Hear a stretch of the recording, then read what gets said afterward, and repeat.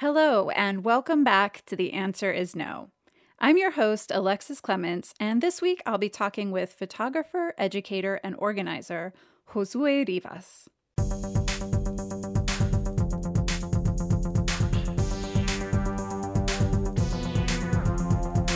The answer is no. If you were following the Standing Rock protests against the Dakota Access Pipeline, particularly in 2016, when the government and privately funded mercenaries violently confronted the protesters, you likely saw at least some of Josué's moving and intimate images. Of Mexica and Atomi heritage, Josué spent months building relationships across the many indigenous groups who gathered at the protest camps, ultimately collaborating with a number of them to create his award-winning images. Josué's experience at Standing Rock proved to be an important moment of expansion and deepening for his practice. In the years since, he was named a Magnum Foundation Photography and Social Justice Fellow. He co-founded Indigenous Photograph, co-authored the Photo Bill of Rights, and became the curator of Indigenous TikTok, among many other accomplishments. Statistically speaking, as has been the case in so many other areas of the arts, the pandemic highlighted pre-existing inequities in the field of photography, particularly around who was getting offered jobs, whose work was being shown in cultural institutions, and how people were being paid. As part of an effort to quantify and call attention to these inequities, some of those who went on to author the Photo Bill of Rights put out a visual storytellers survey. Among the many stark results revealed by the survey was the fact that the average salary among over 700 respondents was $25,000 per year, and Indigenous and POC photographers were far more likely than others to make less than that. Other concerns highlighted by the survey were things like access to health insurance, whether or not photographers feel safe while on assignment, overall financial insecurity, and the fact that these uncertainties, among others, were contributing to high rates of people considering leaving the profession altogether. Let's start the show. So the thing I always like to ask people right at the top is just to get a sense, when you were a little kid, what you imagined your adult life would actually look like. I actually did not see myself living to have an adult life, to be honest, when I was a little kid. I think that having a sense of, survival that was, turned on very quickly at age 7. I lived more for the present than to really imagine myself as an adult. And I think that also came from me understanding, the value of making it another day. I fortunately had to live on the streets when I was really young. It was being helpful in the way that I see my work and what I'm doing here on Earth is to just remember that, tomorrow is not really promised. And now I have a little bit more of a sense of ambition in myself. But back then, I definitely did not think I was going to make it. At what point were you making the shift to think about photography or think about the arts as something important to your life? So I grew up in a household that my parents they would photograph events in our city back in Mexico, in Guanajuato, and they would do like quinceañeras and baptisms and the local celebration for the Virgin Mary, and they will like make prints and things like that. So I grew up actually around cameras since I known, and there was also a big level of hate. I mean, I would call it hate. I think that's probably the only thing that I ever hated was cameras, because my father was heavily addicted to alcohol. So I related cameras to my father. I went through a ceremony that allowed me to understand, the healing power of a camera. And through that's what it became the vehicle for me to, in one way, heal the relationship with my father, but then also to be able to help others see the power of this healing, And by healing, I don't mean, some very new agey type of thing. It's just more of, I think that by expressing myself through images and through storytelling and seeing the beauty in the shadows of society, I saw myself. I saw, oh wow, like when I remember when I used to be in the streets, nobody, I think people would look at me in a way that was either as a marginalized person or as a person who fucked up or something like that, you know? So for me, it was like, I will see, like, for example, a lot of houseless folks in my community in Orange County in California where I lived, and I will see myself in them. And for in the very, very beginning of me picking up the camera, which is actually my father's camera that he sent me, it's a film camera, a little Minolta film camera. And I started just hanging out with houseless folks, and then really understanding how the image could be useful, not just another photograph of a homeless person. Can you tell me a little bit more about what you mean by that, that these images could be useful? One day, when one of the people that I used to photograph, he was really high on something. I don't know what he was high on. And he started forcing me in a way, just really like heavily saying, photograph me. And then he said, you have to bring me back photos of this, you have to bring me prints. So I went, and I, I did them, and I brought him prints. And then he said, he looked at it and he said, I don't want to be this person anymore. He said, I don't want to be, this, I don't want to look like this. And he went on and to move on to, cleaning himself, and got a job and a little apartment and stuff like that. But for me, that hate towards photography, towards cameras, and towards my father was also very much linked to this one specific thing. I remember he will always, every time we will go to these little communities that, to be honest, were really poor, he will always, if people didn't have money to pay for the photographs, for the prints, he will give them away for free. And my mom used to get pissed because she was like, "What do you mean you're giving away free? Like, these are money. We need to eat, you know." But I remember my father always just being giving like that. And then I remember every time we will go back to those communities, we will always be fed. Everybody will be like, "Hey, come into our house. Let's, we have some tortillas and some, beans and, some chicken. Let us feed you, because that one time where we did not have any money to maybe buy the only photo that we'll ever have of this event, you gave it to us for free." So that's, I think, again, just in retrospect, realizing that the camera is as a healing tool, as a tool for connection, and as a tool for reconciliation. The process is more important than the actual image, actually. Did seeing somebody make a living at this help you feel that it was possible for you? Well, I think it's a little different when I think of, for example, with my mom and my dad. Even though, we were merchants, my father was, part artist, part merchant. We will photograph things, like, for example, he will photograph like this mountain that was like, where the virgin appeared, and then he will put a virgin, like he will like Photoshop, back when like Photoshop was done in like the film on the lab, and then he will like Photoshop the virgin, and then he will sell like little, like, like little keychains. For me, there was a lot of observing that the image was in fact the product, where now I see myself, my personal practice, and now my parents' practice, I see myself as the image is not the product. The product is healing. I want to make sure that everybody that's involved in the collaboration of whatever it is that I'm making, it's honored financially. And at the same time, we're doing something that is going to help all of us have self-awareness and self-realization. So it's different, because when my parents is like, yeah, like they will sell like physical things. Like I sell prints, but are like super limited. It's the difference between taking something and something being gifted to you. Aside from watching your parents and their work, how else did you learn about photography and begin to build your skills? First of all, I dropped out of high school. I actually never liked school. I still don't like school.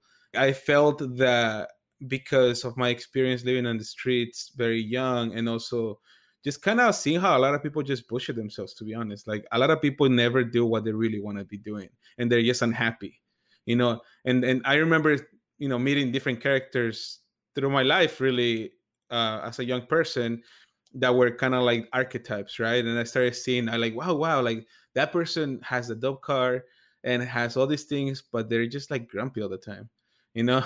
And you're like, wait, why is that? And then you start observing. So I think that for me, when I was in school, it just didn't work. It just didn't make sense. It was like it was like an operating system that didn't make sense for my operating system, which was like, oh, like all these people are just gonna like pretend they're learning. So when I got my first camera, I didn't know what the heck I was doing, and I was very free about it. Like I didn't pressure myself to say like, oh, this is the right way to do it. It was more of, are you feeling it or not? I did enroll to a couple classes in a college, like a community college for photography, which I learned, the basics of film. My teacher, she's listening to this, she's probably gonna laugh. I would be like that kid that was just like late to class and like would not pay attention, but then like I would deliver my work and they'll be like, okay, this is pretty good, so I can really say anything. I remember one time, in the very beginning when I started editing photos, she was very much like, your stuff in black and white is really good, and the rest is it's okay. And I was like, all right, thanks. And then I started kind of like realizing that even though school wasn't a thing for me, that there was a lot of value in learning that way for some people. What was it like starting off for you, trying to find gigs as a photographer? I used to work in a restaurant. I worked in restaurants since I was like 14. Washing dishes, bussing tables. The expectation for me growing up from my parents or from my mom really was, just to work in a factory or work in a restaurant and, provide for my family and things like that. And I adopted that. I didn't see myself as an artist until later on when I went to that ceremony and I moved out of the house and I started kind of exploring a way for me to heal about some of the trauma that I had just gone through, where I almost passed away. So what that meant, it was that, for example, I made a friend who like let me borrow this camera, and then I started taking these classes, and then I started applying for scholarships and things like that, and I ended up getting an internship at the OC Weekly in Orange County, and that's then I started being able to go into concert photography and food photography and all these different things. And that's when everything really changed, is when I started getting on the road with some of these bands that I started seeing like, oh wow, like there's so much more to life than Orange County. you know um, Through a lot of that, I ended up building this larger community, especially of indigenous communities that I'm now, after years, just being able to relate to, because early on my path as a photographer, as a storyteller, it was something that I just followed. So I guess I didn't look at it as a career. It was, to me, the journey of telling stories and me being an artist. Mostly, it's just my purpose on earth. It's just like I actually don't see myself not being in the creative business. When did you start to get a sense of there being these big disparities in how you and others were being paid for your work? I feel like it's something that's not so easy to get a real sense of. People want to keep the prices and the rates secret. They always want to be able to say, look, it's just a meritocracy. It's not white supremacy or misogyny or anything else. I'm just giving the most money to the most talented person. But we all know that's a lie. Somebody literally said that to me, what you said. It was just like, oh, we're not picking on based on color, we're just picking based on talent. And I was like, what? Like, you're telling me that you cannot find one person of color that was talented? Like, that's not true.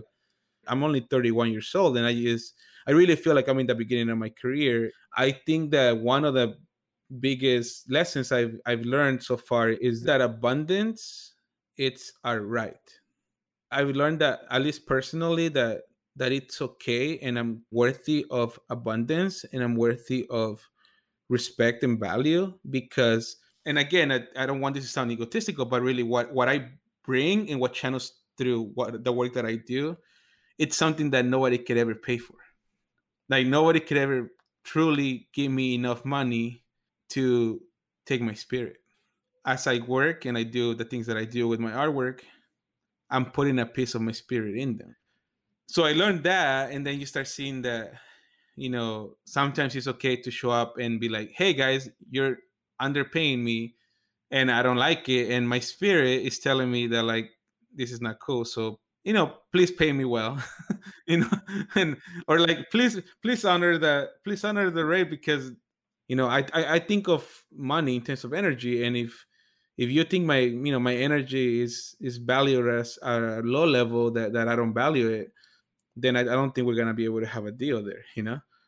To be honest, it's like, as a person of color, it's much harder to be like, hey, pay me well, and not be seen as like marginalized, or like, like, I remember talking to people like a year ago about like Black Lives Matter, and like, hey, like, it's kind of fucked up, like, that your team is only like one person of color, and like you have like 20 other people that are mostly men that are not people of color, and they will be like, well, that's just how it is. And I'm like, and then now I see those same exact people. It's so funny to me. It just cracks me up that I see those same exact people that were like doing that shit, like putting that Black Lives Matter flag in their house. And I'm like, and now they're all like inclusive, oh, we're inclusive now. It's almost like, my teacher, Fred Richin, says this all the time. It's like we're driving 100 miles per hour looking at the rearview mirror.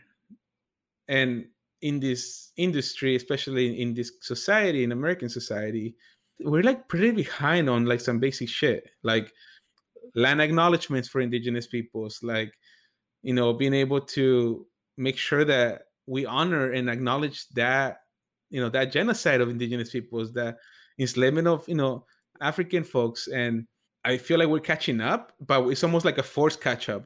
How did you get your feet underneath of you around things like, actually, this is what I'm worth, and I really think you should pay me this?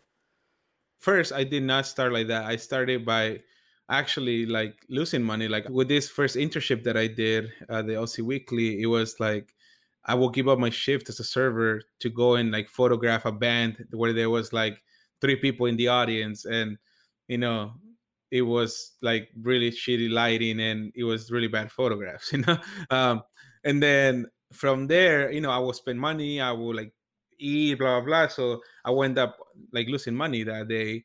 However, I remember asking this photographer from that same place, from the OC Weekly, if I could come and assist them, like, hey, I want to learn from you. And I remember him just like ignoring me about it. And then I started kind of like learning how much he got paid. And like he wasn't getting paid that much either.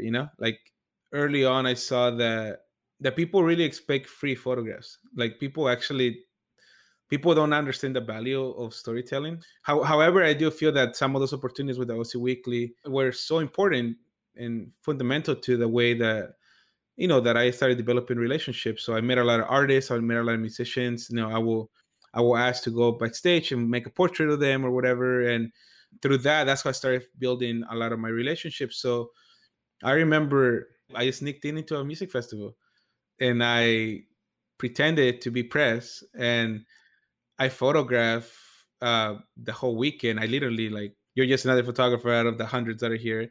However, there was this moment where the guitarist of the closing band, the band that was closing, he burned his guitar on stage, exactly where Jimi Hendrix burned his guitar. And I was like one of the only photographers that was able to make that image because I was just there at the right place at the right time. And then I remember going straight to the hotel room and grabbing my computer and then going to the Starbucks that was closed, like in this shopping center, to get some Wi-Fi. And I edited it and I sent it on Instagram to this band, and they posted it. And after they posted that, like everybody in that festival like was following me and like looking at my work.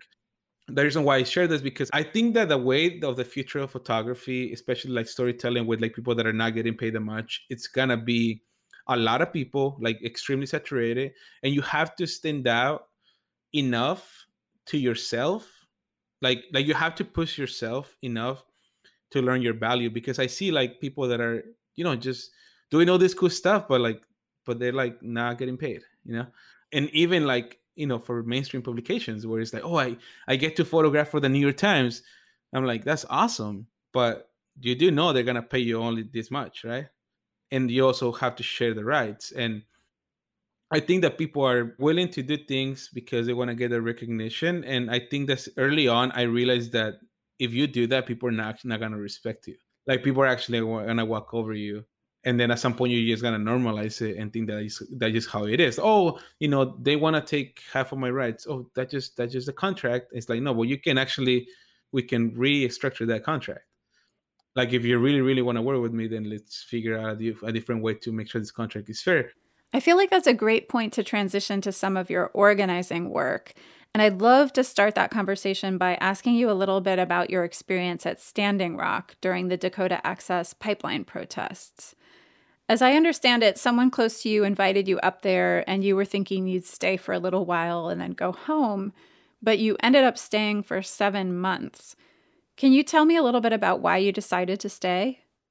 Yeah, I think that for Standing Rock, my experience there as a storyteller, especially as an indigenous storyteller, oftentimes when I talk about this specific theme, it's more difficult for me to talk about it than it would be for somebody that just went there for like a couple, like a couple days or something like that. Because when you're photographing and you're telling the story from the inside out, there is a level of accountability that you need to have to the community. And I think that what I learned the most from Standing Rock and documenting and being present on the front lines of telling this story is that, one, that everybody had their own experience and that's okay. That there were people that went for a weekend and that's all they had in their bandwidth, and they did what they needed to do. And there's some people that invested themselves a little more. And I think that also on the storytelling side, in my own personal experience of how I develop and how I started seeing photography differently, because once you're shown what it could be like, then you don't want to return. Like, if you shape reality by the stories we tell ourselves and the stories that we're told in a consistent basis, then who is shaping that reality? Then you start looking back into the retrospectively about like the work that has been done, especially by indigenous peoples, and then you start seeing, wait, hold on, how come we did not get a chance to tell our own story? Like, instead of being put in the as a subject, why didn't we get the teachings of how to make a photograph so that we can do it for ourselves? And I think that that's what I learned at Standing Rock, is that it's all these visions and really like dreams and hopes of what the future could look like for indigenous storytellers. That is such an important point. I know I encounter that in my filmmaking, this question of how to give the people who are part of our work, who are the subject of the work, a role in creating and shaping the work. First, that's the foundation of how I want to do work moving forward. It's like collaboration as much as possible, and that probably affect a lot of the work that I make, which a lot of it sometimes is very photojournalistic and fly on the wall, like especially a lot of like protest social justice stuff. But even then, there's a level of collaboration that often happens, just like it happened with Black Lives Matter here in Portland. I was able to show up every day, just kind of keep my mouth shut and just like listen. And if I want to be here every day, then what am I bringing to this? So then at that moment, that's when I decided, okay, I'm not going to take any assignments. I'm not going to come out here and photograph for an outlet. I'm going to make the images for the people that are out here every day, and I'm going to start building those relationships. And I think that that is important in the sense that, even up until this morning, when I'm photographing this friend that I'm doing a project with over FaceTime. I mean, there was so much collaboration involved. Everything from making sure your settings are right on your phone to, making sure that you clean your space before we do the session, to how do you want to be represented? Do you want to have your traditional regalia, or do you want to have like regular clothes? And I think that that's important. We need to start thinking in terms of what are the things that are shaping our reality. I think that's a future, and we haven't realized it fully because we're still holding on to that like patriarchal, like Western mindset that says in order for you to have value, you need to take from something else. And it's an interesting thing because when you say no, for example, like in an industry that expects you to beg to be accepted. Like I remember before this Black Lives Matter movement came into fruition, people were so not ready to talk about these things, and then you will bring it up, and then you will be looked at as, oh, like that person that's like making noise, and they came to realize that, wait, hold on, like they were just doing like some basic, like just basic manners of humanity. It's like, if you're telling a story about an indigenous man, can there please be an indigenous man in the production that is informing the process? I think that what happens is we're going in a transition that it's going to require us to unlearn and to not even erase, but to update the programming that we've been programmed with. You have to be the bridge to make sure that you're protecting the people that you're making images with. And also, I ask myself this question every single time I do anything: is who are you making this for? Who is at the forefront of why you're making this, and who's gonna benefit from this long term? And is it doing something to advance social change? Like, if you want me to go out do a commercial of McDonald's, and put indigenous peoples in there, and then we start seeing that like indigenous kids start eating more McDonald's and then they get diabetes, I'm not down for that. Like, it's really interesting the moment that we're living in, because we're never gonna have this moment again where the indigenous narrative is like starting to come up in a way that I feel like in 6 months, hopefully less, there will be a point where all of a sudden everyone around the country and around the world will start understanding what has happened to indigenous peoples, and also how indigenous peoples are alive. Like, there's people that think that indigenous peoples are gone. They're just like, oh yeah, you're a Native American, like, okay, great, like, I didn't know you still existed. Yeah, I think some of the powerful images that have come out of the past few years, for me, as somebody who's an outsider to that culture, is that reminder that that resistance has been going on for hundreds of years, and thinking about that legacy and the lessons that can be learned from the many different people who've survived attempts to erase them. I think it's a really moving point that's been made to me in ways over the past few years that I hadn't heard it as a younger person. Yeah, I mean, the truth is my friend says it very well, is that indigenous peoples are post-apocalyptic peoples. We already went through the apocalypse that we were facing. You know what I'm saying? So then you start thinking about the fact that how did these post-apocalyptic folks still thrive in a society that up until 1978, I cannot believe this, up until 1978, you could not perform any they call it religious, but it was just like spiritual ceremonies because it was illegal. In the United States, and then you start expanding your understanding that this system that colonized a lot of our relations throughout the world continues to colonize us. It just happens to be that now, the colonization is happening through your phone. You know, so they're not just mining like your resources in the land, but now they're mining deep down inside your insecurities and fears. When I think about myself as an artist, and when somebody reaches out to me and says, hey, do you want to do this thing, the first thing that comes to my mind is somebody else was getting paid probably a lot more they're going to offer me to do this, and I'm going to ask them politely to double it or triple it, because I know that a lot of the times when especially big corporations come to you, they're trying to save money. They're not thinking, oh, we're here to truly benefit you. If they come to you because they want something out of you. I think that people especially in like media industry, need to understand that it's time to make radical changes. Since 2017, you've been part of a few different collective organizing efforts from image makers and visual storytellers. I know in 2018, you co-founded Natives Photograph, which is now called Indigenous Photograph. And more recently, you were a co-author of the Photo Bill of Rights. What drove you to participate in these collective organizing efforts? In 2017, I remember being chosen to be the Magnum Fellow for Social Justice and Photography.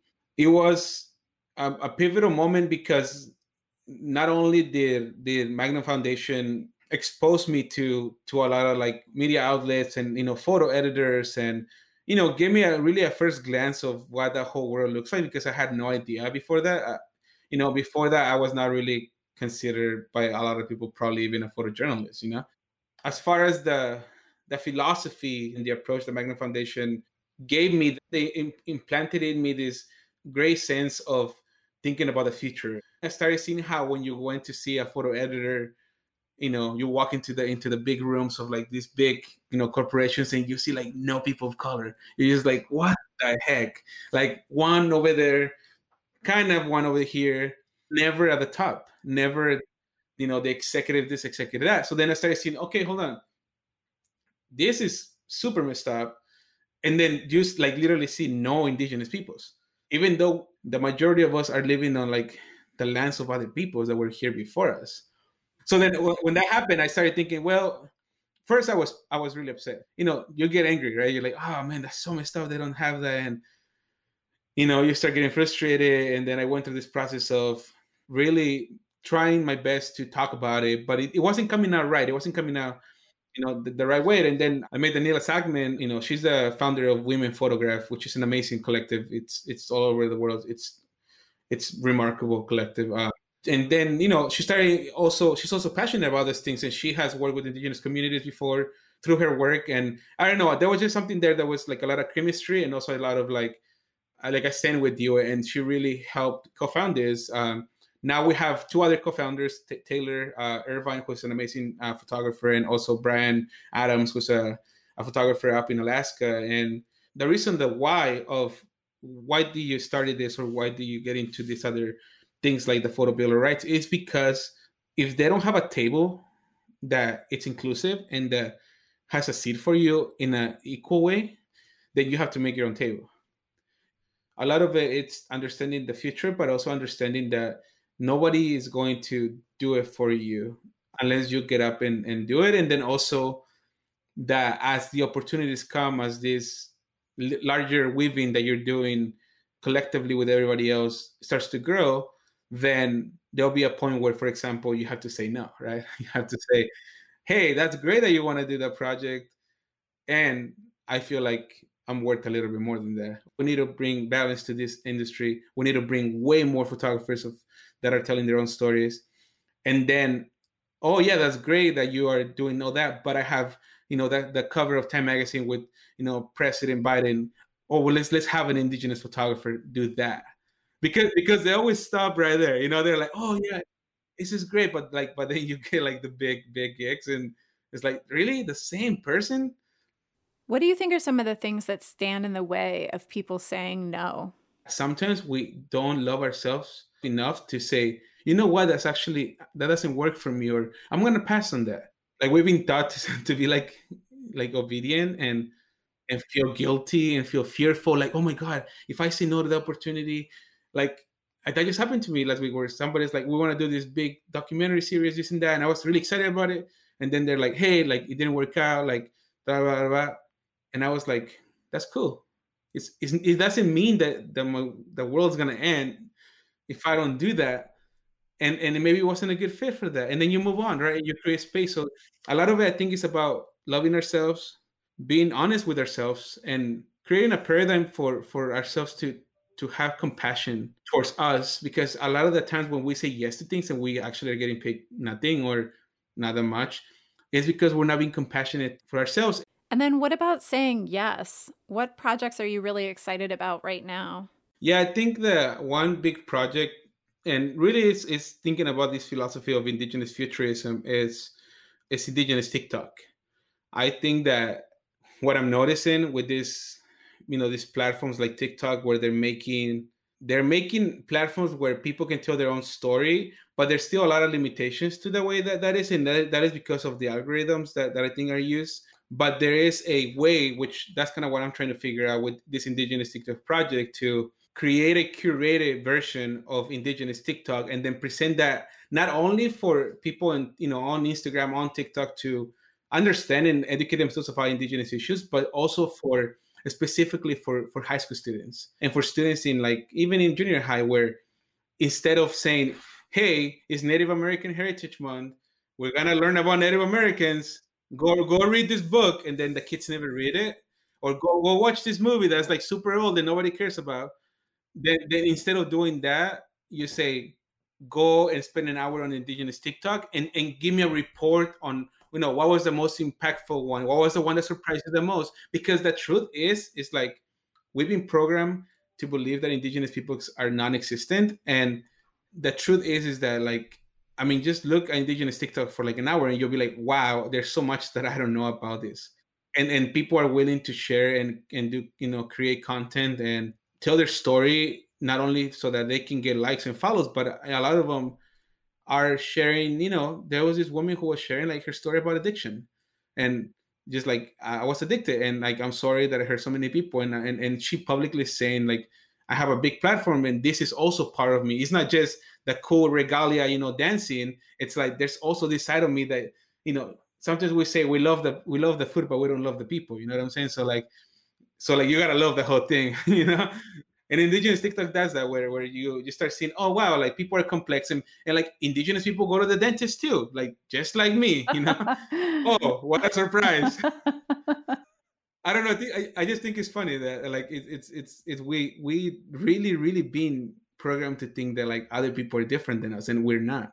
We all remember like the original dream, I think, and that's embedded within all of us is this, this connection. And I think that's the goal with a lot of the work that I do, is for us to like bring us back to a place where we can remember. Links to Josué's website, to Indigenous photograph, and so much more that was mentioned in this episode can all be found in the show notes on our website, theanswerisnoshow.com. And we want to hear your stories of saying no to bad gigs, whether on your own or as part of a collective effort. You can email us or record a voice memo and send it to theanswerisnoshow@gmail.com. You can also find us on Facebook and Instagram at The Answer Is No Show. If you have a spare minute, please rate and review us on iTunes, Spotify, or your favorite podcast apps, and share links with anyone you think might be interested in these episodes. Thanks so much to today's guest, Josué Rivas, and to Ali Cotterill, our co-producer and editor. We'll be taking a short break after this episode, so check back with us in 2 weeks to get our next episode. And remember, collectively saying no to bad gigs can help us all get to a better yes.